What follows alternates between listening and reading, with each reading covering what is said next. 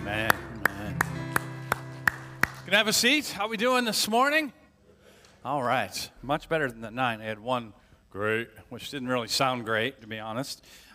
So you guys came through the snow, so that means you're holier than they were, all right? Don't tell them I said that, all right? I don't know if that's true, but we'll go with that. So we, despite our broken TV there, actually it's just a wire. I don't know if Paul told you, but hopefully we'll have that fixed by next weekend. But we've been in this really short worship or sermon series, and it came out of my sabbatical where I just kept, as I read scriptures, things just kept popping up the pages, same things, and that's why we call it bow, right?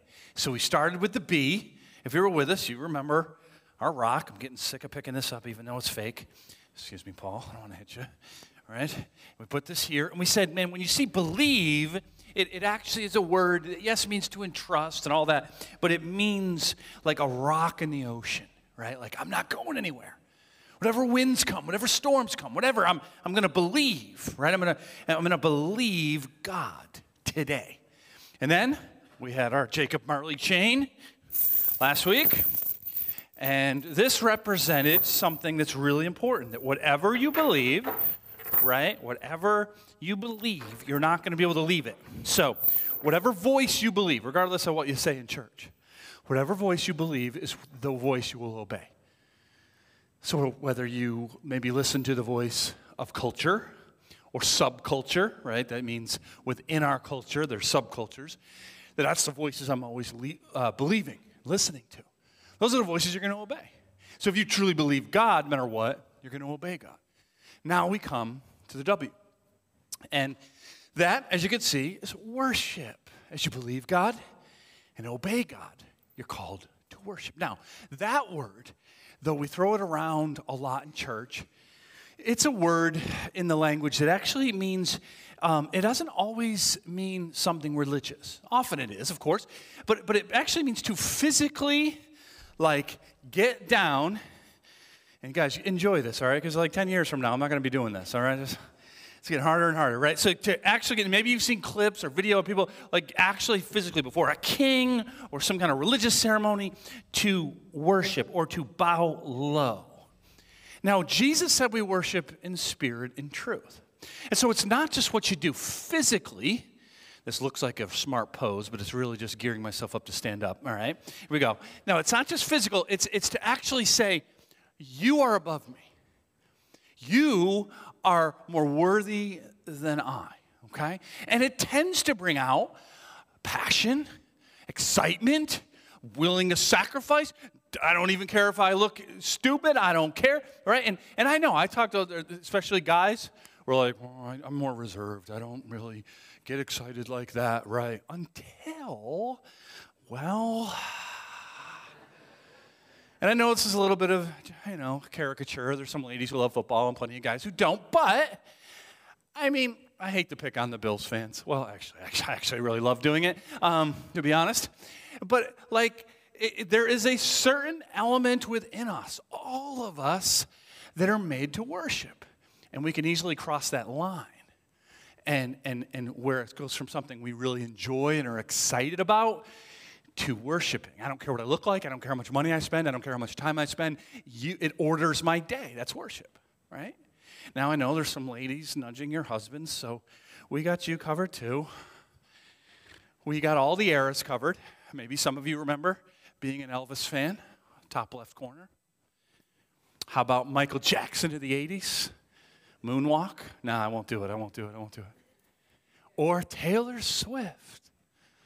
I know, that's suddenly some of our teenage girls are. Grace, my daughter, was here last night, and she said, Dad, you can preach, but now you're meddling, so be quiet, all right? No, she didn't really say that.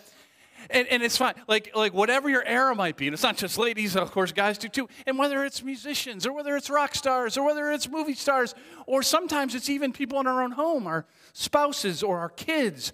It's when we say, I don't care what I look like. I don't care what, like money I spend. It doesn't matter. You're that important. That becomes worship.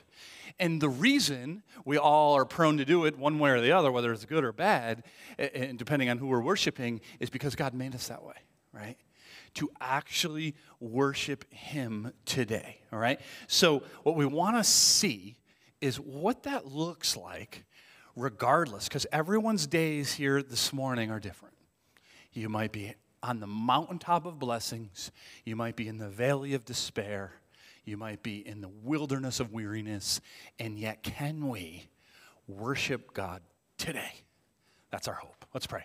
Father, we come before you, and you know where each of us are, including those joining us online this morning, or will listen or watch this later. You know. We're all over the place today as far as how we feel and how good or how bad or how indifferent. Would you show us, God? I wish you didn't have to, but you know how we are, and we need your Spirit to fill us with your word of truth so that we might learn afresh what it means to worship you, because you are worthy, you are holy, and you are glory. In Jesus' name, all God's people said, amen, amen. So, if you're wondering, some of you type A people, where are we going next? Well, we have one more in this series, and then we have only 7 weekends that lead into Resurrection Sunday. Holy Week, Good Friday, Resurrection Sunday. So we're going to actually be doing a series of all of the things that Jesus said from the cross. I'm really looking forward to that. It's going to be great. After that, the book of James. So that's all I got for you, all right? That takes you to the summer. You're going to have to calm down with that, all right? Most of you don't care, but there's some of you who are like, yes, I'm going to get my notebook ready in James, so good. So I thought it's been the challenge throughout this series is like, where do you go in Scripture? Because like I said, throughout my sabbatical, it was like constant, like so many places in the Bible. So that's my challenge, and it's so hard for me not to go everywhere and have us be here all day. So first, because I wanted to look at those 3 phases of life, all right? And it starts with the mountaintop. What that just means is, man, you are happy, you are feeling blessed, there's something good. Like, what does that look like? And I was actually in my own reading this past week, in my own scripture reading, and I got to 2 Samuel chapter 6. And I love this story for so many reasons, but it really is David on a mountaintop of blessing. Right? He's king now of Israel. God has been so faithful to his promises. The country's doing great. They're blessed. They're winning all the wars. David is blessed. He's blessed in his family. Everything is awesome. And so David says, you know what? Let's bring the Ark of the Covenant from, it's been in someone's house, which is weird. I don't know how you have the Ark of the Covenant in your living room, but there you go. We're going to bring that to Jerusalem. Because it's the Ark of the Covenant, if you remember, is not where God is only, but it's the special place that he resides where you can come and bring sacrifices and worship. It's a very holy place. And so they're going to bring it to Jerusalem. And he's on the mountaintop. So David's just excited. He's like, God is doing great things. He's going to do more great things. We're going to bring the Ark here. Everything's going to be great. And he's like, we're going to put the best band together. We're going to get everyone. Like, this is going to be the most amazing worship service. And we're going to bring him the Ark of the Covenant to Jerusalem. Right? He even gets there and he sees that the ark is on this older cart that gets pulled by oxen. And he's like, oh, God deserves the best. We're going to get him a brand new cart to pull the Ark of the Covenant. And so he does, and he replaces it. Okay, and so in 2 Samuel 6, starting with verse 5, David and all the house of Israel were celebrating before the Lord with songs and lyres and harps, tambourines, castanets, and cymbals. See, drums are worshipful. Well, at least cymbals are. I don't know about the rest of it, but He's got the worship service going, right? Everything great, but there's going to be a problem. I don't know if you read, a lot of you already know the story, so you are ready for it. But if not, I had a conversation after church, after I preached this, and they were still like, I don't know, why did God do that? Right? That's the point I want you to see in this. David's on a mountaintop. He's got everyone together. We're worshiping. Here's the problem. If you, separate your worship of God from believing who God really is in his word and obeying God, it's not really worshiping God at all. It's, you know what it is? It's worshiping your own made-up version of God. Worshiping the parts of God that you like or that you wish he was. And it's very easy to do that. Even David does that right here, as we're about to see. It's kind of like if you were talking or you were around when my wife, Heather, just starts praising her husband, which she does all the time. It's amazing. And she's like, I love my husband so much. 6'5", just cast iron abs, ruddy good looks, not a gray hair in sight, gentle and calm, Mr. Fix-It. You'd be like, who? I'd be like, you married to someone else too? Like, what is this, right? So it's, silly, but like sometimes I think that's what people do. They're like worshiping the God of their own imagination because it's untethered from the God of the Bible. And so watch what happens. Everything's exciting. The music is playing. The ark is being carried in this brand new cart to Jerusalem. And something happens. When they came to the threshing floor of Nacon, Uzzah put out his hand to the ark of God, took hold of it, for the oxen stumbled. Now Uzzah means well. He doesn't want the ark to fall. Well, you think that's the right thing to do. That's probably what I would do. And the anger of the Lord was kindled against Uzzah, and God struck him down there because of his error, and he died there, right beside the ark of God. Wow. Suddenly the worship service is over. And David was angry because the Lord had broken out against Uzzah. And that place is called Perez Uzzah to this day. And David was afraid of the Lord that day. And he said, how can the ark of the Lord come to me? And so he left it in someone else's house for 3 months. Now, David has the reaction a lot of us would have. The conversation I had after church, like I get it, but I don't get it. And I'm like, that's the point. It's because you're like, well, he meant well. It's not like Uzzah was like being, irreligious or mocking or anything like that. He's trying to keep the ark from falling. So most of this is David's fault. And God could say, hey, David, it was crystal clear in my word. I mean, if you've ever read Exodus and Leviticus, like you read, it's almost tedious instructions of how the ark was to be built, how the ark was to be carried and moved. There was to be poles. Only certain people could, and they are never to touch it unless certain ceremonies were, to cleanse them, because God is holy. And that, before you get to any places of worship, if you forget and you untether this from who God really is, you're worshiping a God of your own imagination. You're worshiping, well, my God wouldn't do it. Well, that's your God. That's not the real God. The real God gave very specific instructions. I am holy, and no one who is sinful will touch me. Like, if we don't get this, this is why we sometimes don't devalue the gospel. Because we think, well, that person's a pretty decent person. Why wouldn't he be allowed in heaven? Because God is holy, and he isn't, or she isn't. That's why the cross is so profound. That's when was the curtain that separates us from the holiness of God torn in two? When Jesus said it's finished. Because it's by the blood of Christ you are made righteous. So that's why you and I don't have an ark we got to worry about. We can go into the holy presence of God because of Christ, and yet we can never forget how holy he is. Despite our feelings, despite what we might do, despite our good intentions, God is holy. Whether we're on the mountaintop or in the valley or anywhere in between, God is holy. He's glory. He's righteous. He's deserving. And so David's afraid. That's actually, I don't want you to just be cowering in fear of God, but some fear of God is good. It caused David to go, wait a minute. God is not just a genie in the bottle for me. That Ark of the Covenant isn't a good luck charm. This is God we're talking about. And so he decides 3 months later, because the house that the Ark was residing in, there were all kinds of blessings. And David's like, let's try this again. All right, I'm not going to let this one family get blessed. Let's bring them to Jerusalem, but let's do it right this time, right? And so it says in verse 12, David went and he brought up the ark of God from the house of Obed-Edom to the city of David with rejoicing. And when those who bore the ark of the Lord had gone 6 steps, he sacrificed an ox and a fattened animal. See? First of all, they bore it, right? So now we get the poles.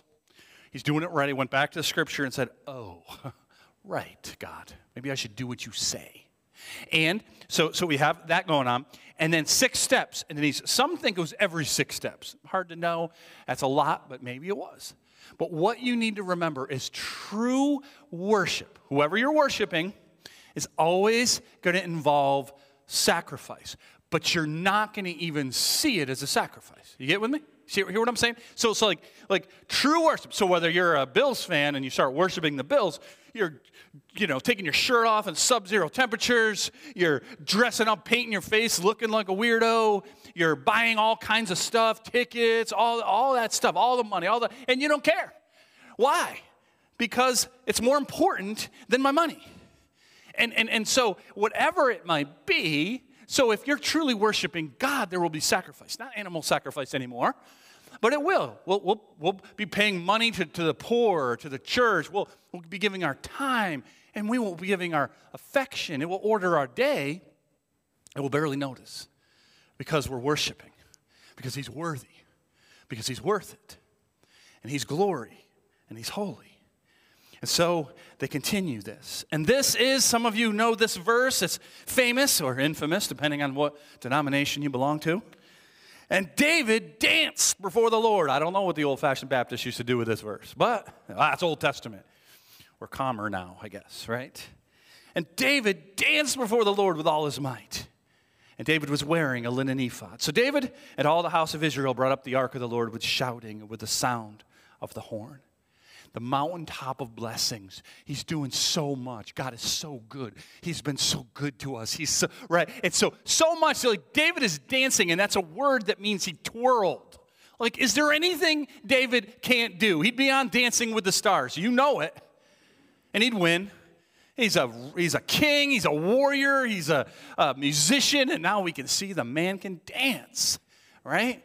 And so should you dance in church? Well, keep it calm. But yeah, you can, I do.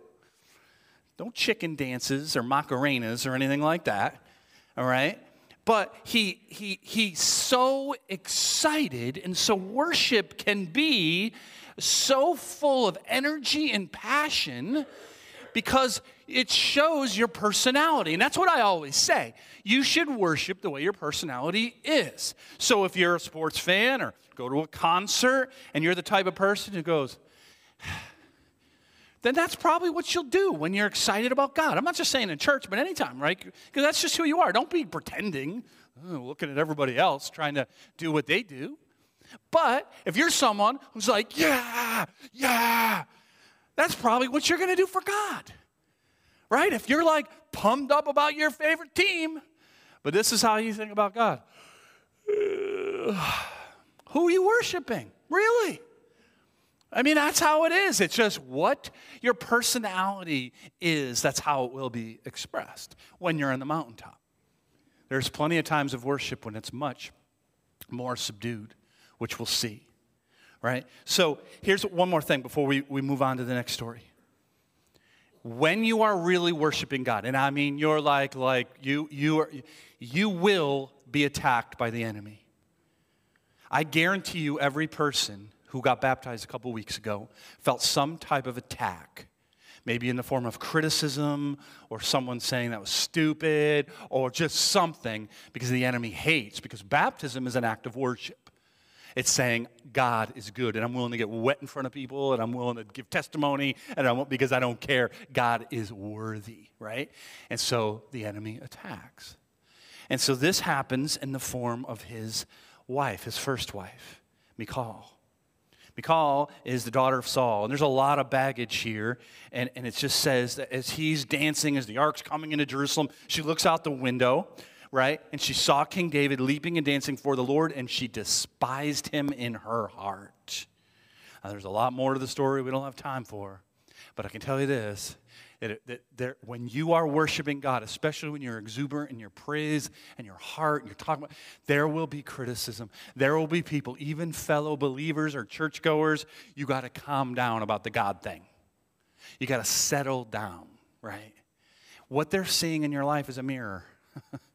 They're not worshiping God, and they're not real happy that you are.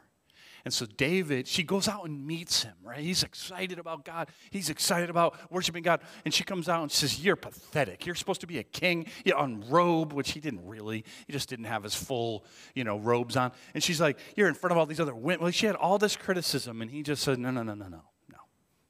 I worship the Lord because the Lord is good, and I will not let criticism stop me. On the mountaintops, we worship.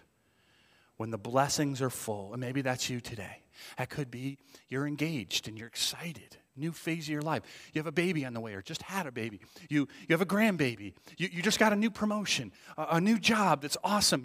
Your ministry just saw tremendous fruit, and you're just excited about what God is doing. Don't let people rain on your parade. Be excited. Be excited. Let that roll up into praise and worship. Right? I'm excited about who God is. I'm excited about what he's doing, and I don't care what anybody thinks because he's God and he's worth it. So whenever you are feeling the good and the happy blessings of life, enjoy them and let it roll you up into praise to the God who gave you them when it's good. So Jamie, what happens though when it's not good? In fact, what happens when it's really, really, really bad? Not just not a mountain, but a valley. A despair where it gets so dark, so hard, I can't barely see what God is doing. What do I do then? Well, here's where we turn our lonely eyes to Job. You know Job? You've heard of him at least? In chapter 1, it tells us that Job was a mountaintop guy. He was righteous for God. God blessed him. He had so much stuff. He was rich. He had so many servants because he was so rich. He had many kids who were adults now. And man, he just was a worshiper of God. But the accuser comes. Told you the accuser always comes when you're on the mountaintop. And goes, hey, it's one thing for Job to worship you, God, when he's on the mountain. Well, let's take him off and put him in a valley. Let's see what he does then. And so God says, go ahead. Go ahead. And so, it's in chapter 1, it's just like gunshots. Before you can, like, bam, shot to the shoulder. A messenger comes. A raid has come. All of your servants are dead, are gone. Before you can recover from that, boom, a shot to the belly. Oh no, right? Another messenger. All of your stuff has been taken. You're poor. And he can barely take a breath when another messenger comes, and this time a shot right to the heart. Every one of your children are dead. What would you do then? Is that a valley? It's the deepest valley I can possibly imagine. And yet it says this in verse 20. Then Job arose, and he tore his robe, and he shaved his head, and he fell on the ground. So far, so good, right? I mean, that's what I would do.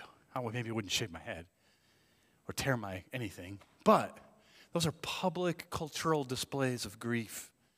So maybe you dress in black, maybe you'd not wear makeup, or maybe you just you'd just end your tear glands. You just wouldn't have any fluid left because you cry so much, and you would lose all of your energy, and you'd fall to the ground or to your bed or to your living room chair or your couch, and you just don't know what to do. So far, we can totally relate to Job's reaction.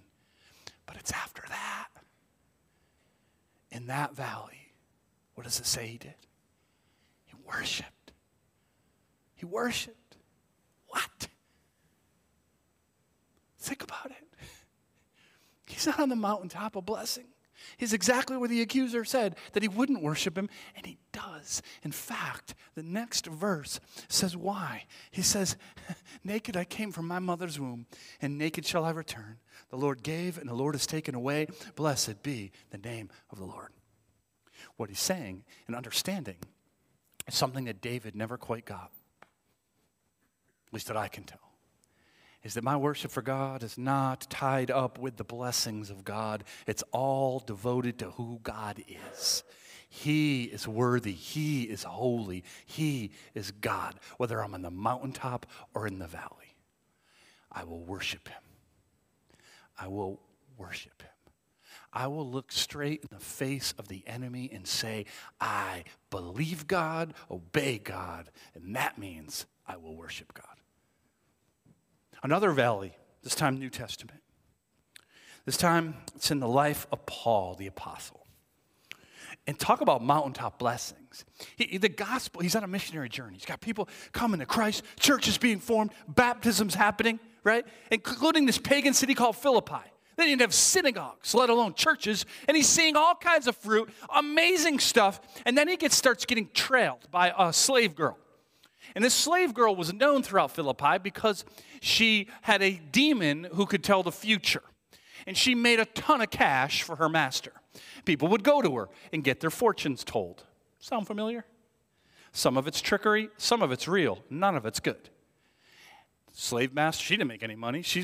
So because the demon knows what Paul's doing, begins to follow him around, screaming out the truth, but it's so distracting and annoying. And finally, Paul has had enough and tells not the slave girl, but the demon to get out. And the demon does. And as he exorcises the demon, though, he exorcises the money the demon was making for the slave girl's master. And so they're not happy. And they drag Paul and his ministry partner Silas before the magistrates, make up a bunch of stuff about an illegal religion. They form this like riot kind of thing. And this is what happens to them in Acts chapter 16. When they had inflicted many blows upon them, they threw them into prison, ordering the jailer to keep them safely. Having received this order, he put them into the inner prison and fastened their feet in the stocks. Talk about a valley. I mean, they're just trying to serve God. Like literally just planting churches, driving demons out. Why, God? Why? Like, think about it. This isn't just a light tap on the wrist. This is a Roman beating. This is bruised, bloodied, broken, sometimes from within an inch of your life. This is not a friendly little don't do it again. This is barely can stand up beating that they take. But worse, they get put in the inner prison. That's the max security prison, right? That's where the worst go, where they're most secure. And archaeologists have seen, and I hope you didn't eat a big breakfast, that they have found that they used to slope them. So as the prisoners would go to the bathroom, it would slope downward, easier to clean up. And so if you were in the inner prison, not only are you bruised, not only are you broken, and not only are you bloodied, but you are in the worst imaginable filth. All for serving Jesus. That's a valley of despair, if I've ever seen it. And yet, how do they react? A lot of you know this one, similar to the Job story. About midnight, Paul and Silas, they were praying and they were singing. They were singing hymns to God, and the prisoners were listening to them. Worship isn't just music. Music is a beautiful gift from God given to us to worship Him, but we can also worship with words, which we call prayers of praise. We can worship with just our heartfelt, just meditation on a walk through the woods when you're just feeling close to God and feeling like thinking about God. You're worshiping God, like giving testimony, baptism. Like these are worshiping God. And at midnight, in the filth and in the blood and in the stocks, they're singing. And the prisoners near them take notice. Let me tell you something. When you worship God from the mountaintop, people will kind of expect that. Well, of course you're praising God. Look at all the amazing blessings. But when you worship God from the valley of despair, people will notice. They'll think you're a little nuts, but they're going to want to know why. How could you still go to church when that happened to you? How could you still pray to a God that let that? How could you worship God even in this? How? And now we give testimony. And what happened in Acts 16, of course, an earthquake. A God earthquake, just like rocks the jail. Every prisoner's free from their chains, which, by the way, is what the gospel does. Not physically, spiritually. And none of them go anywhere, but the jailer, he doesn't know that. And in front of his whole household, he's about to kill himself because if the Romans find out, they're going to torture him. And so he's about to kill himself, and Paul says, whoa, friend, don't do that. We're all good. We're all here. Right? We're all here. And so the jailer brings him out. And he said, sirs, what must I do to be saved? And they said, believe in the Lord Jesus and you will be saved. You and your household. Oh, of course, if they believe. And they did. And what was cool is the jailer was able to wash up the wounds of Paul and Silas. And then they were able to wash him in the pools of baptism. A much better washing. And so what we see is the real reason any of us can worship today. Whether you're on the mountaintop or the valley or wherever in between, we worship God because of the gospel of Jesus Christ.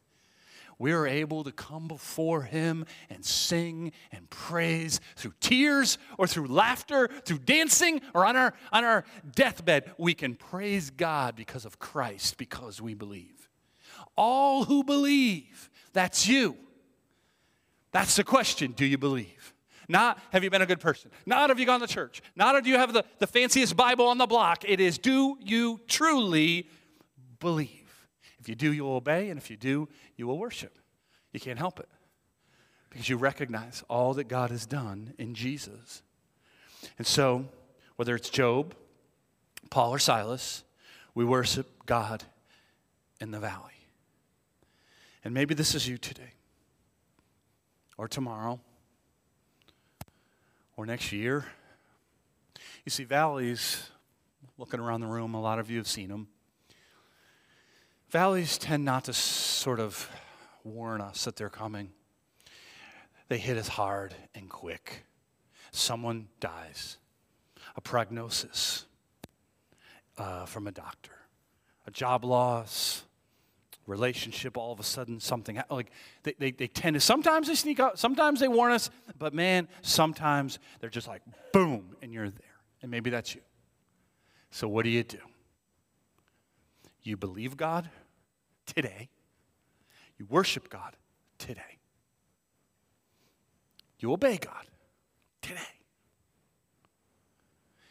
When you worship God in the valley, what you're doing is you're staring straight into the enemy, into the darkness, into all that would condemn you, and you are saying, today God is worthy. Period. Yeah, but, he's worthy. Yeah, but you're a loser. God's not. But you're a sinner, but God's a savior. But you're dirty, but God cleanses. But you're a mess, but God cleans up messes.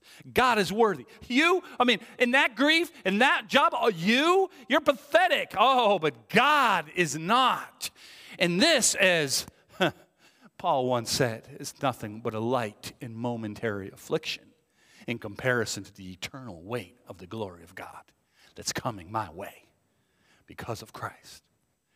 And so, maybe you can't see it right now, but you can worship. You can choose to worship through the brokenness and through the tears because of Jesus.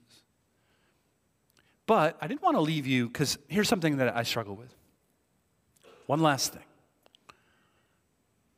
I don't know about you, I find it pretty easy to worship God from the mountaintop. Like, I just find it pretty easy to be like, God, you're so good, man. This is awesome. I don't find it easy, but I find it incredibly beautiful to worship God from those valleys. Because you got nothing else. Like, nothing else is going to work. You got nothing else. So you're just like, worship you. I can remember a number of years ago, I was raking the leaves. And I was listening to a sermon. And something the pastor said, it just broke me. I just found myself on my knees weeping and worshiping. The weeping was not because I still had a lot to rake. Still, I did, but that wasn't why. It was because, man, there's something freeing about saying, I got nothing. I never did. But now I realize it, worship God. But here's the biggest struggle of my life, and the problem with this, it's most days. And it's what I'm going to call, for this message, the wilderness. The wilderness isn't all bad, but it's certainly not all good. You see what you do have, but man, there's so much that you don't have. And so you probably shouldn't be feeling grumbly today, but you do. You probably shouldn't, like that. My marriage isn't as bad as that marriage, but man, it should be a lot better. My kids, they're not as bad off as those kids, but they should be a lot better. And you just, right, and here's the problem with the wilderness, which is most of our days, is we get distracted easily. We get in kind of one of those gloomy funks really easily. And it's hard to worship in those times. So here's, I'm going to read some of it just kind of quickly. And that is Psalm 63, and here's the title of it. In your Bibles, it says, A Psalm of David when he was in the wilderness of Judah. He was physically in a wilderness, probably running from his son. Could have been Saul, we're really not sure. The point is, he writes this psalm, this song, in a physical wilderness, but it's like a metaphor for how he's feeling with God. Not completely horrible. This isn't the valley of the shadow of death, but not that completely great either, right? It begins this way. He says, "Oh God, you are my God. Earnestly I seek you. My soul thirsts for you," like in a wilderness where you can't find water, right? "My flesh faints for you. I'm weary, as in a dry and weary land where there is no water." So he's feeling that way. And a lot of our days, even though maybe we shouldn't, and plenty of people tell us all the things we should feel blessed about, but we're just feeling blah. That's how I feel every winter. And some of you love the winter. It's your season, baby. Like, this is your time. You're the people, when we get that first nice day in June, you like, can't wait for sweatshirt weather. And I'm like, get behind me, Satan, all right? With you. Move up to Canada or something. And whether it's the weather, or whether it's a situation, like you're just in that, right? Like I feel like that's how David's feeling. But he says this, "I will bless you as long as I live. In your name I will lift up my hands. My soul will be satisfied as with fat in..." Oh, I skipped one, didn't I? Yes, I'll get there. "So I have looked upon you in the sanctuary, beholding your power and glory, because your steadfast love is better than life. My lips will praise you." What he's saying there is, in the wilderness, remember the mountaintops. Remember the sanctuary. Remember, because when you remember that and the worship in God, you can worship him here. And then, which I had already skipped to, he says, "So I will bless you as long as I live. In your name I will lift up my hands. My soul will be satisfied as with fat and rich food. My mouth will praise you with joyful lips." What he's saying is, I'm going to praise you in the wilderness, even though there's a lot I'm not satisfied with, but I'm going to praise you as if I am satisfied. I'm hungry, but I'm praising you as if I have a full belly. I'm thirsty, but I'm praising you as if I'm swimming in a pool of fresh water. Right? Like I'm weary, but I'm praising you as if I had all the energy in the world. Why? Because you're God. And I know who you are, even if I'm not completely feeling it. In verse 6, "When I remember you upon my bed," right? You can't fall asleep. "And meditate on you in the watches of the night, for you have been my help. And in the shadow of your wings I will sing for joy." Now happiness. Happiness is the mountaintop. It's a good thing. I like happiness. Joy is rooted in Christ. Joy is immovable. And so when I can't sleep and the enemy's telling me all that I should be focused on and worried about and unsatisfied with, I will worship God. I will, in fact, this is how I wanted, this isn't the full psalm, but this is where I wanted to stop. This is, "My soul clings to you. Your right hand upholds me." That to me, like wherever you are, most of us are in the wilderness somewhere, right? Pretty good, pretty good, like, okay, here, but that's probably where most of us are. Some of you are in the mountains, some of you are in the valley. But wherever you are, the answer is, my soul will cling to you. I will believe you, I will obey you, and I will cling to you in worship, because your right hand upholds me. And so, worship God in that wilderness. I think this is the hardest place, as I said. For me, it's a lot of Mondays. I know most people don't like Mondays. You'd think I would like Mondays, and I usually do. But I like Mondays because they're my day off. But it's also the day the enemy says, "Boy, you're stupid. That sermon, really? You worked all week for that, huh? No one really seemed to like that one." Or, that didn't go well. You said that. You heard, like all of those, not every Monday, but a lot of them. It's wildernessy. Some good that happened, but there's some stuff that I wish was better. And yet, I've learned that it's on those days more than any other, my soul clings to God because he's holy and he's worthy and he's glory and he's on his throne. And whatever I do or don't do doesn't matter. I will worship God. I look at it as a fight. The enemy's like, yeah, I'm worshiping God. Take that. Take it. I'm worshiping God. Yeah, but I don't care. I'm turning up my favorite praise song or hymn or whatever it is, and I'm worshiping God. I'm going to go on that walk in my favorite spot, and I'm going to say, God is good, even if it's freezing out. I'm going to get my, hand warmers, and I'm going to worship God.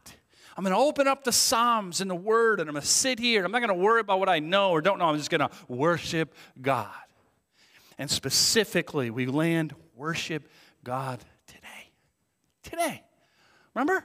Don't worry about 10 years from now. 10 days from now. Worship him today. You wake up and you say, I'm believing God today. I'm going to believe his word today. I'm going to obey his word today, and I am going to find as many ways possible to worship God today. You do that, you're going to see some amazing things happen, if not right in the moment, in your eternal weight of glory, because God is good.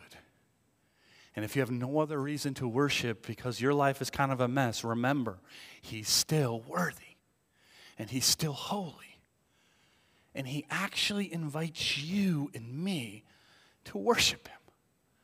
It's a privilege, and it's an honor. Whether you're in your car, in church, by yourself, at work, at school, I'm going to worship God, and I'm going to worship him today. Let's pray. Lord, thank you for the privilege to worship you. Lord, thank you that wherever we're at, we can worship you. In Christ, we don't have to worry about touching the ark. That we can approach your throne of grace boldly because Jesus died, because his blood covers us. You have made a way where there is no way. And we can believe. Lord, I ask you to call anyone in this room, anyone who's watching online, anyone who sees this later, to believe that Jesus, you died for them. That you are King of Kings, you're Lord of Lords. You rose in victory. You're coming again. You're the only way. We would believe and then we would worship you because of that. Lord, thank you for those here who are on the mountaintop of blessing. Oh, thank you for that. I pray they would continue to heap up blessings on them and that they would roll that up into praise to you today. Lord, for those of us, many of us, me included, are somewhere in that wilderness, that you would remind us that regardless, you are good. And lastly, Lord, I pray for anyone who's in a valley today. Would you give them the peace that goes beyond all understanding? Would you give them a joy that blasts through any momentary happiness? Oh, Lord, give them your spirit to be able to worship you, obey you, believe you today. Just today. And tomorrow, give us the strength to do it again. May your name be proclaimed, the name above all names. In Jesus' name, amen. Let's stand and worship together if you can.